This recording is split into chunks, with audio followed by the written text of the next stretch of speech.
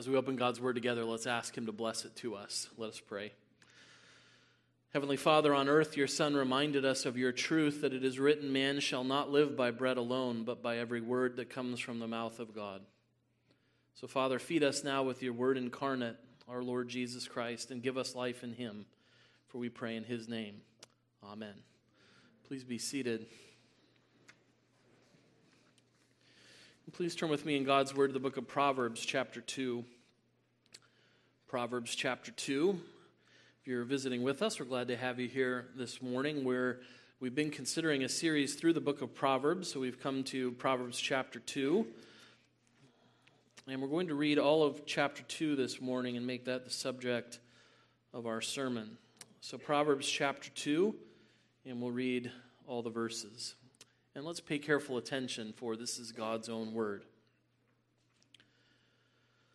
My son, if you receive my words and treasure up my commandments with you, making your ear attentive to wisdom and inclining your heart to understanding, yes, if you call out for insight and raise your voice for understanding, if you seek it like silver and search for it as for hidden treasures, then you will understand the fear of the Lord and find the knowledge of God. For the Lord gives wisdom. From his mouth come knowledge and understanding. He stores up sound wisdom for the upright. He is a shield to those who walk in integrity, guarding the paths of justice and watching over the way of his saints. Then you will understand righteousness and justice and equity, every good path. For wisdom will come into your heart, and knowledge will be pleasant to your soul. Discretion will watch over you. Understanding will guard you, delivering you from the way of evil, from men of perverted speech, who forsake the paths of uprightness to walk in the ways of darkness, who rejoice in doing evil and delight in the perverseness of evil, men whose paths are crooked and who are devious in their ways. So you will be delivered from the forbidden woman, from the adulteress with her smooth words, who forsakes the companion of her youth and forgets the covenant of her God. For her house sinks down to death, and her paths to the departed.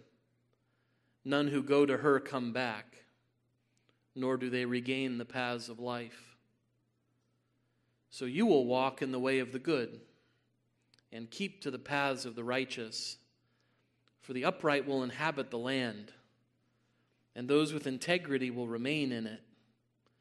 But the wicked will be cut off from the land, and the treacherous will be rooted out of it.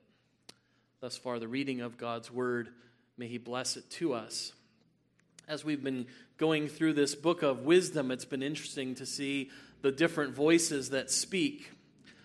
We began the book thinking about the voice of the king, introducing how the book would go, and then a father to his son, and then wisdom herself speaking directly, personified as speaking to God's people. And now we return again to the father. Again, we have another lecture from the father to his son, another speech that the father is giving his son, urging him to walk in the path that leads to life.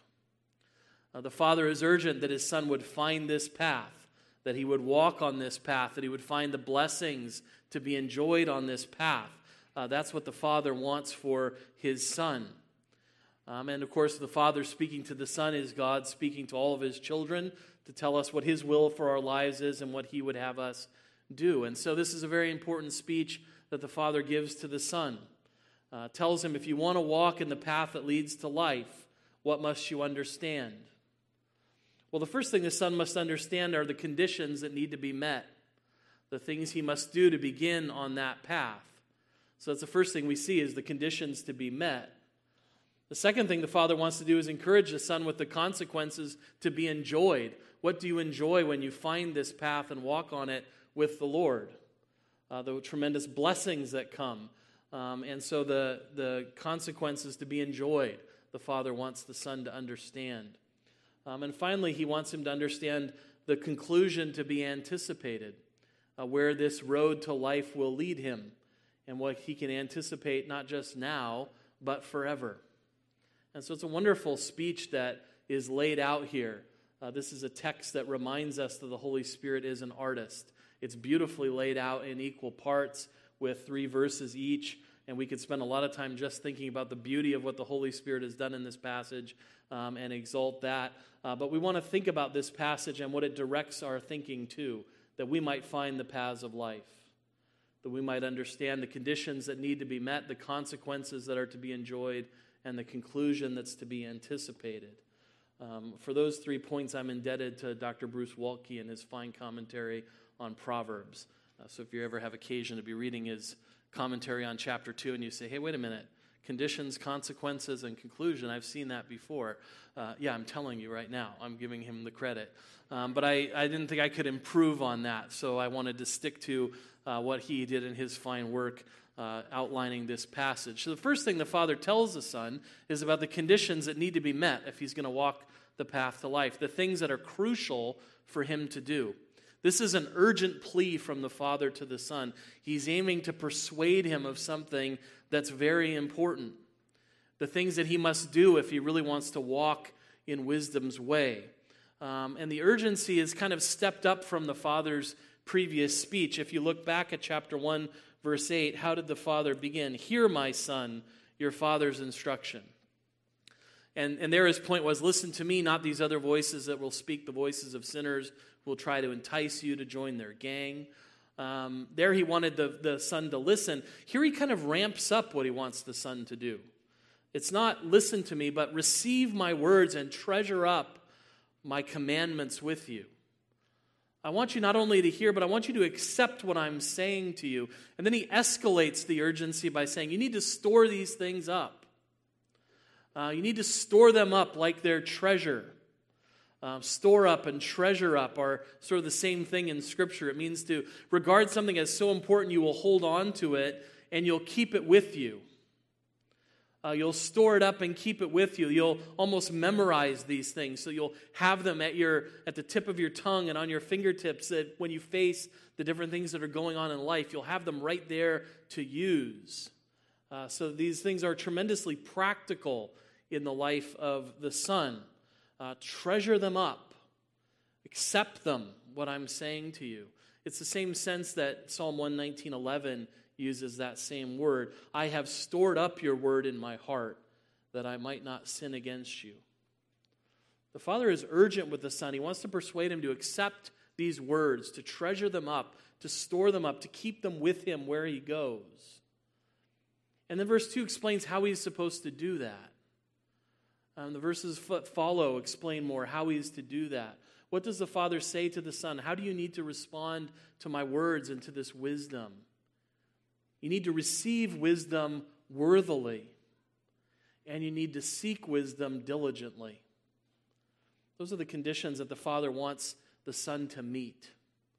Receive wisdom worthily. What was the problem with the simple-minded who loved their simple-mindedness that we saw at the end of chapter 1? Their problem was when wisdom called out to them, they wouldn't have it. Remember wisdom's complaint in chapter 1, 24 and 25. I called to you and you wouldn't listen. I stretched out my hand to you, you wouldn't take it. I offered you counsel, you ignored it. I offered you rebuke, you refused it. I was trying to call out to you and you wouldn't take it. Everything I offered you refused to receive. And the Father here is saying, don't be like that. When wisdom offers you something, when it comes to you, take it. Listen to what it has to say. And verse 2 really clarifies how this is to be done. How do we receive wisdom worthily? Well, it's by making our ear attentive to wisdom and inclining our hearts to understanding. That's how we know wisdom. That's how we receive it worthily, by listening to it, by paying attention to it, paying attention to the voice that's speaking. And you'll notice that close connection between the ear and the heart. Listen to the voice that's speaking and incline your heart to it. That has a sense of let your heart be drawn to these words. We might put it in our terms and say, lean into it. But it has that sense of incline your heart to it. Let your heart listen to it. Allow your heart to be taken up with these words. The heart in the Old Testament always talks, it's the core of your being. It's what everything flows out of. That's why it's crucial that wisdom not just come in the ears, but get down into the heart and form and mold the heart. Because if the heart is formed and molded by wisdom, that will shape how all of life works out.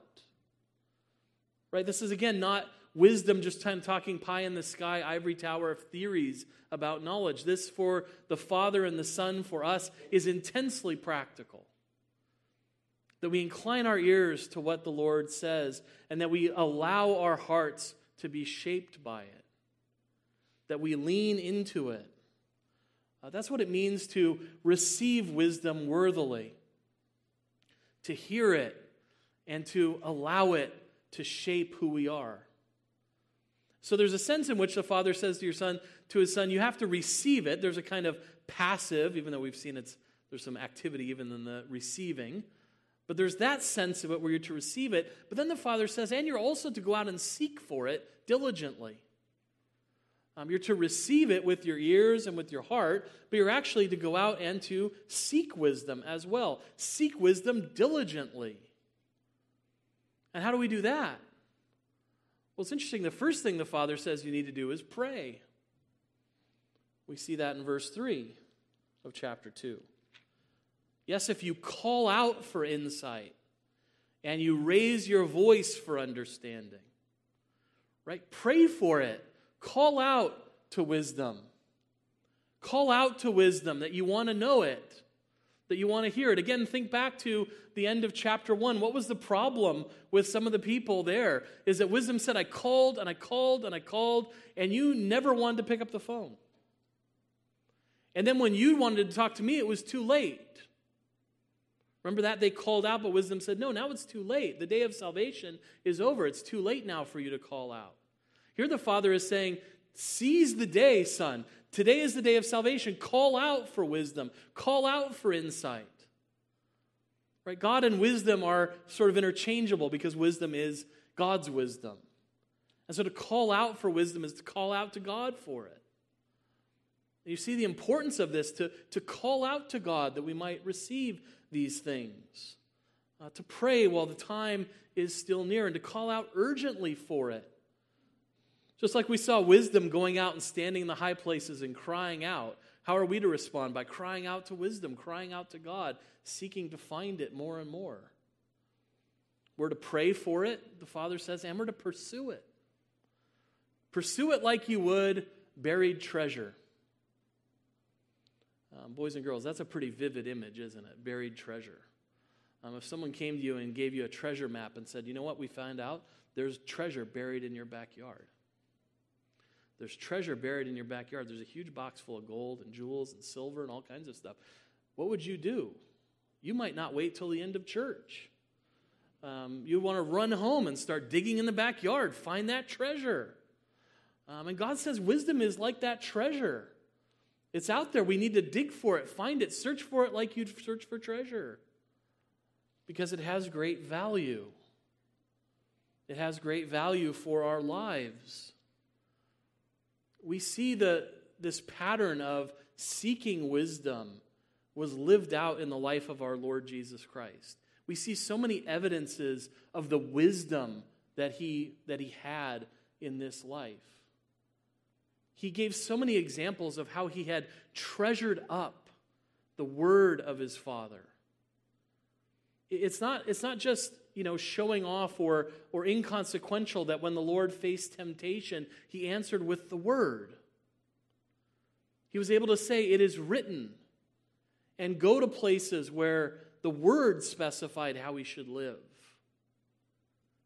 It's not coincidental that when he was suffering most grievously in body and soul on the cross, that the cries that rang out from him were filled with the language of Scripture. Think of how he would have, it's almost unimaginable, but think of how it would be to be there and not have the ability to give voice to what you were experiencing. But what allowed him to give voice to what he was experiencing? It was the word that he had treasured in his heart. To have the words to cry out, to express the torment of his soul, my God, why have you forsaken me? To pray in confidence at the end of his life, Father, into your hands I commit my spirit. Taking up again the words of the psalmist. He had stored up the wisdom of his Father in his heart. He had called out for it. He was regularly in prayer with his Father. He shows every evidence of having diligently sought it because he understood the value of it and he understood the consequences that would be enjoyed when you found it. That's what the Father says to the Son. These conditions are so important to meet, to receive wisdom worthily and to seek it diligently because of the consequences you enjoy if you find it. What comes to those who find wisdom? What are the consequences that are enjoyed by those who find wisdom? They are great. The text lays them out. Divine revelation is yours.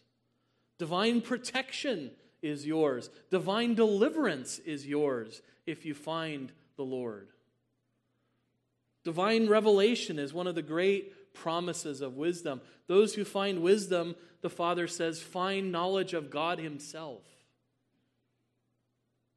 Think of that in verse 5. Then you will understand the fear of the Lord and find the knowledge of God. What is the great promise of wisdom? You'll know God. You'll know God himself.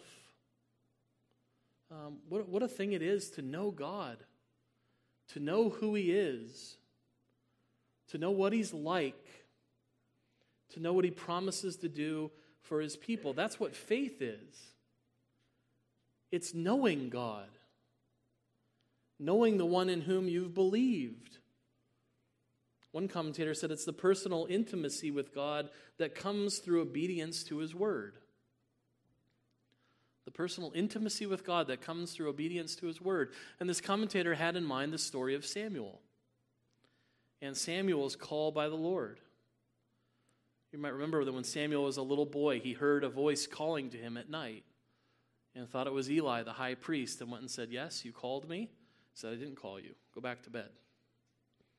Then he heard a voice again calling him, same thing, went to Eli. I didn't call you. Go back to bed.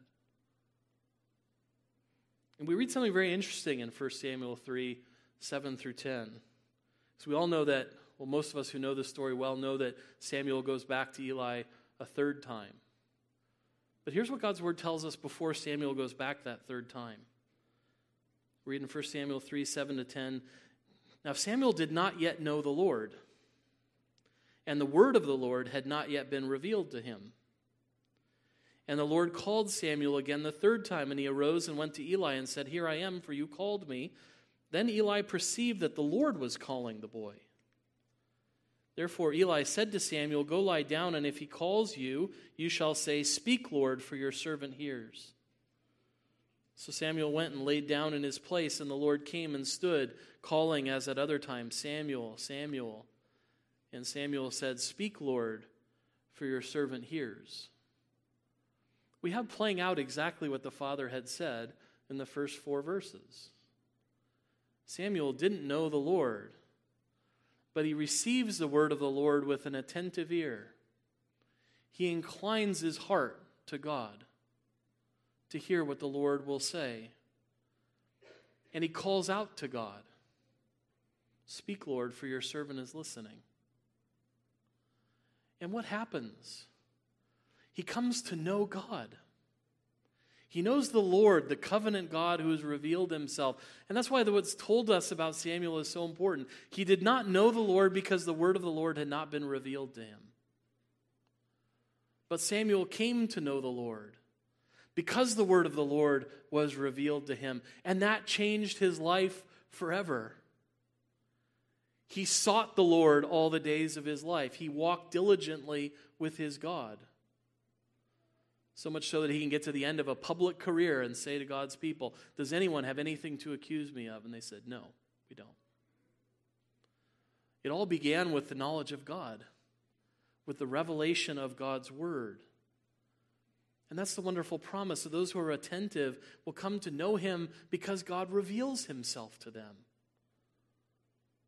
Right? Verse 6, for the Lord gives wisdom. From his mouth comes knowledge and understanding. The word is God breathed out, Paul tells Timothy. God breathes out his word. And what happens when he breathes it out? People come to know him. So yes, we have to receive it. Yes, we have to seek it, but it's the Lord who gives it. That's why those who seek it find it. We come to know him because he reveals himself to us. From his mouth comes knowledge and understanding to his people. And there's a beautiful part of verse 7 where he says, he stores up sound wisdom for the upright. He's been treasuring up sound wisdom to give to his people. That sound wisdom that he wants us to treasure up, he's been treasuring up to give it. It's a personal gift he's holding back for his people. And he gives it. And when he gives it, we know him. We know God. We know the God we serve. We know his Son, Jesus Christ. It's this glorious revelation. And we don't just have the revelation of our God, but we understand his ways, his will. That's the second thing the Father celebrates about this divine revelation. It's not just to know God, but it's to know God's way, to know God's will. That's what was promised in verses 9 and 10. That you will understand righteousness and justice, equity, and every good path. Right? Proverbs 1:3 had told us this is one of the purposes of the book, that people might know this. And the Father said, you will know these things. You'll be able to discern every good path. That'll be the gift of God to you. You will know his ways. Why? How will he know these things? Verse 10 tells us, for wisdom will come into your heart, and knowledge will be pleasant to your soul. What do we need is not just to hear the word, but for the word to live in our hearts. And that's the promise, that God's ways will not only be known to his people, but they'll dwell in our hearts. We'll not just know his ways, but we'll love his ways. We'll delight in them. They will be pleasant to our souls. Just like Psalm 19 tells us that more to be desired are they than gold, even much more than fine gold, sweeter also than honey, like the drippings from the honeycomb. That's what the word of God becomes to those who know him and know his ways. They don't just know it, they delight in it. They love it. It's pleasant to them. The Father's saying that's what you find when you find wisdom. You know God and you know his ways. And he said, and you know, knowing God and knowing his ways, that's also what protects you in this world. It's not just a matter of divine revelation, the Father says. It's also divine protection. Those who know God, God protects. It's a wonderful truth of the last part of verse 7 into verse 8.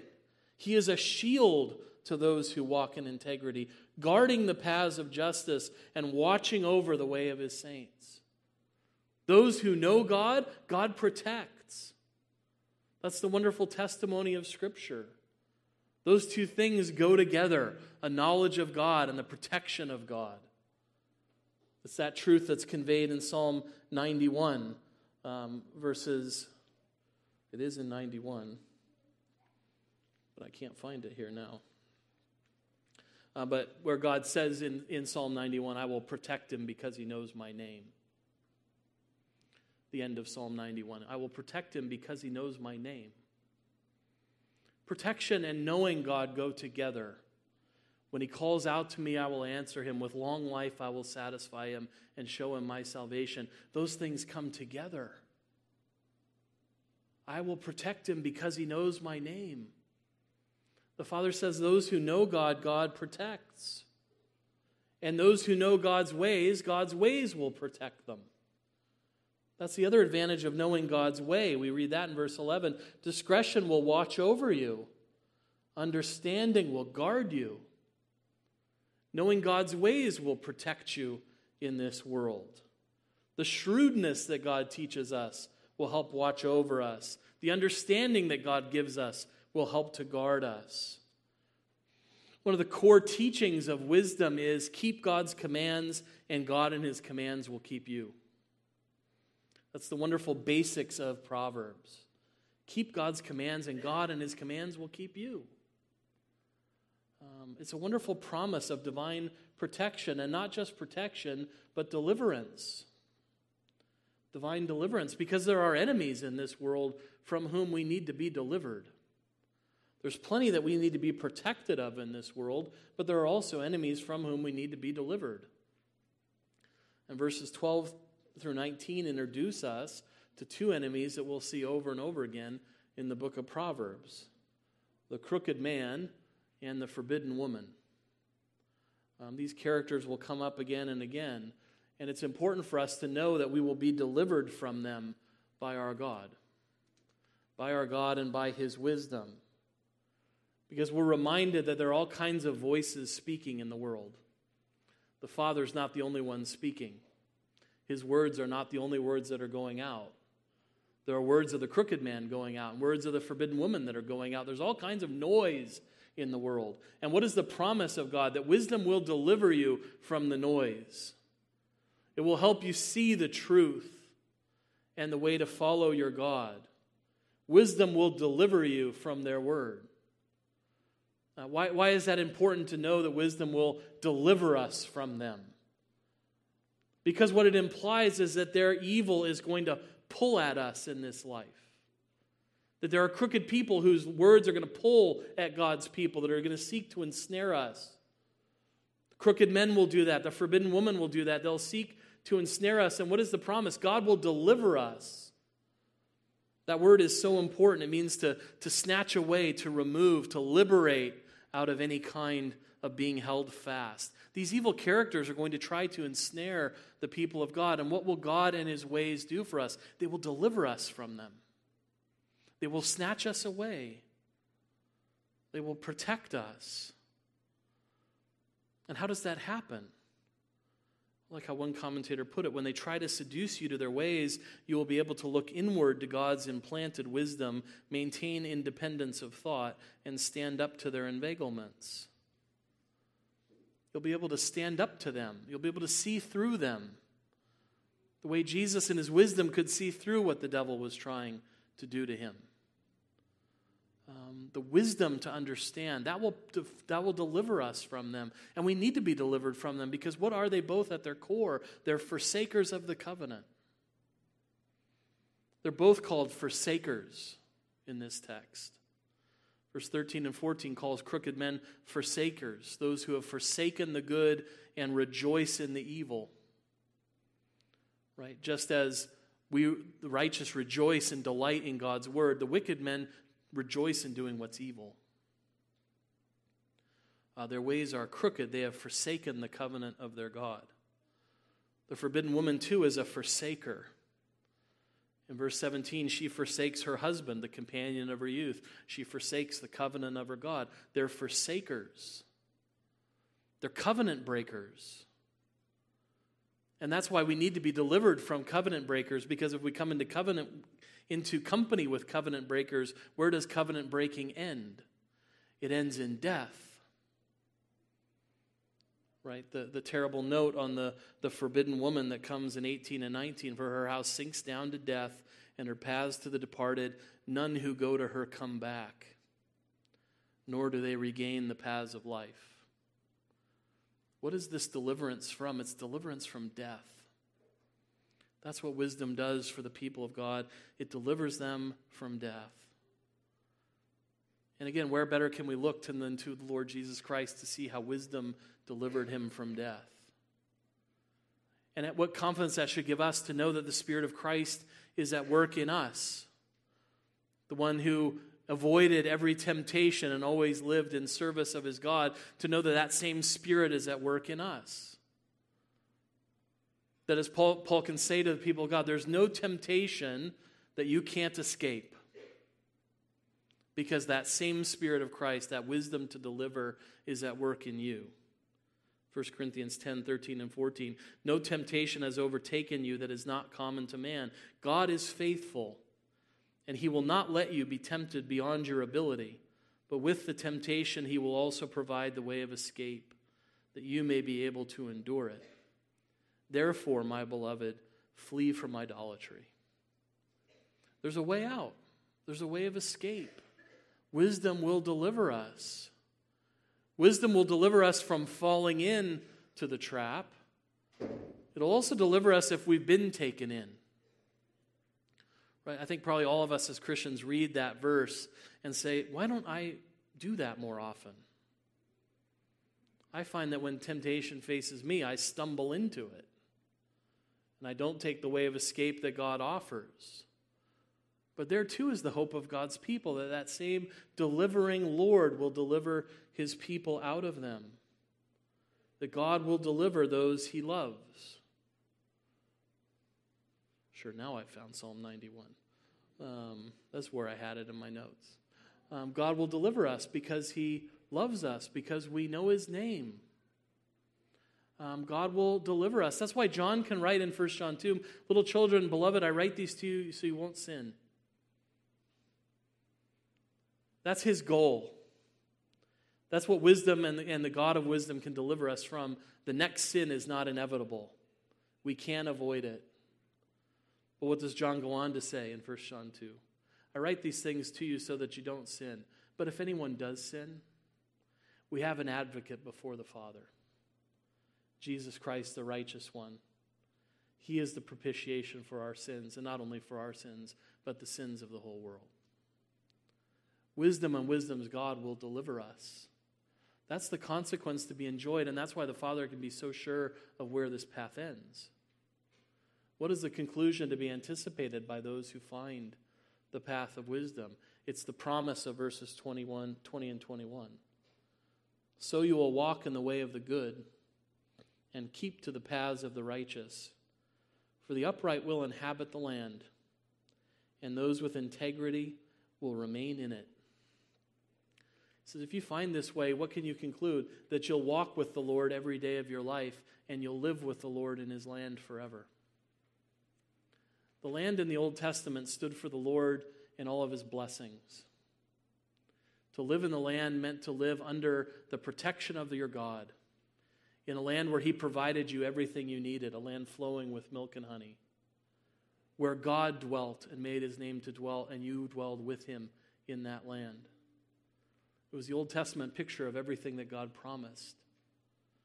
And we know in the New Testament it was a picture of that heavenly promised land, where we are provided for everything we need, body and soul forever, where we dwell under the Lord's protection and with the presence of our God forever. It's a glorious hope held out to the people of God, that those who find God find this future, to truly know him and to love him and to live with him to his praise and glory forever.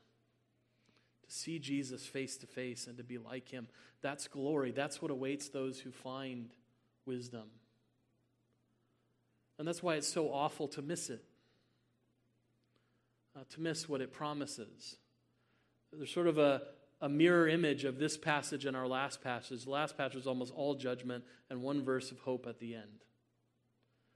This passage is almost all hope and one verse of judgment at the end, to remind us of the terrible fate of the wicked, that the wicked will be cut off from the land, and the treacherous, the forsakers, will be rooted out of it. There's no room for the wicked in this blessed land. They're judged for their sins, and they're removed because they're a threat to God's beloved people. One commentator called this excommunication by extermination. It's a horrible fate. And why do we escape it?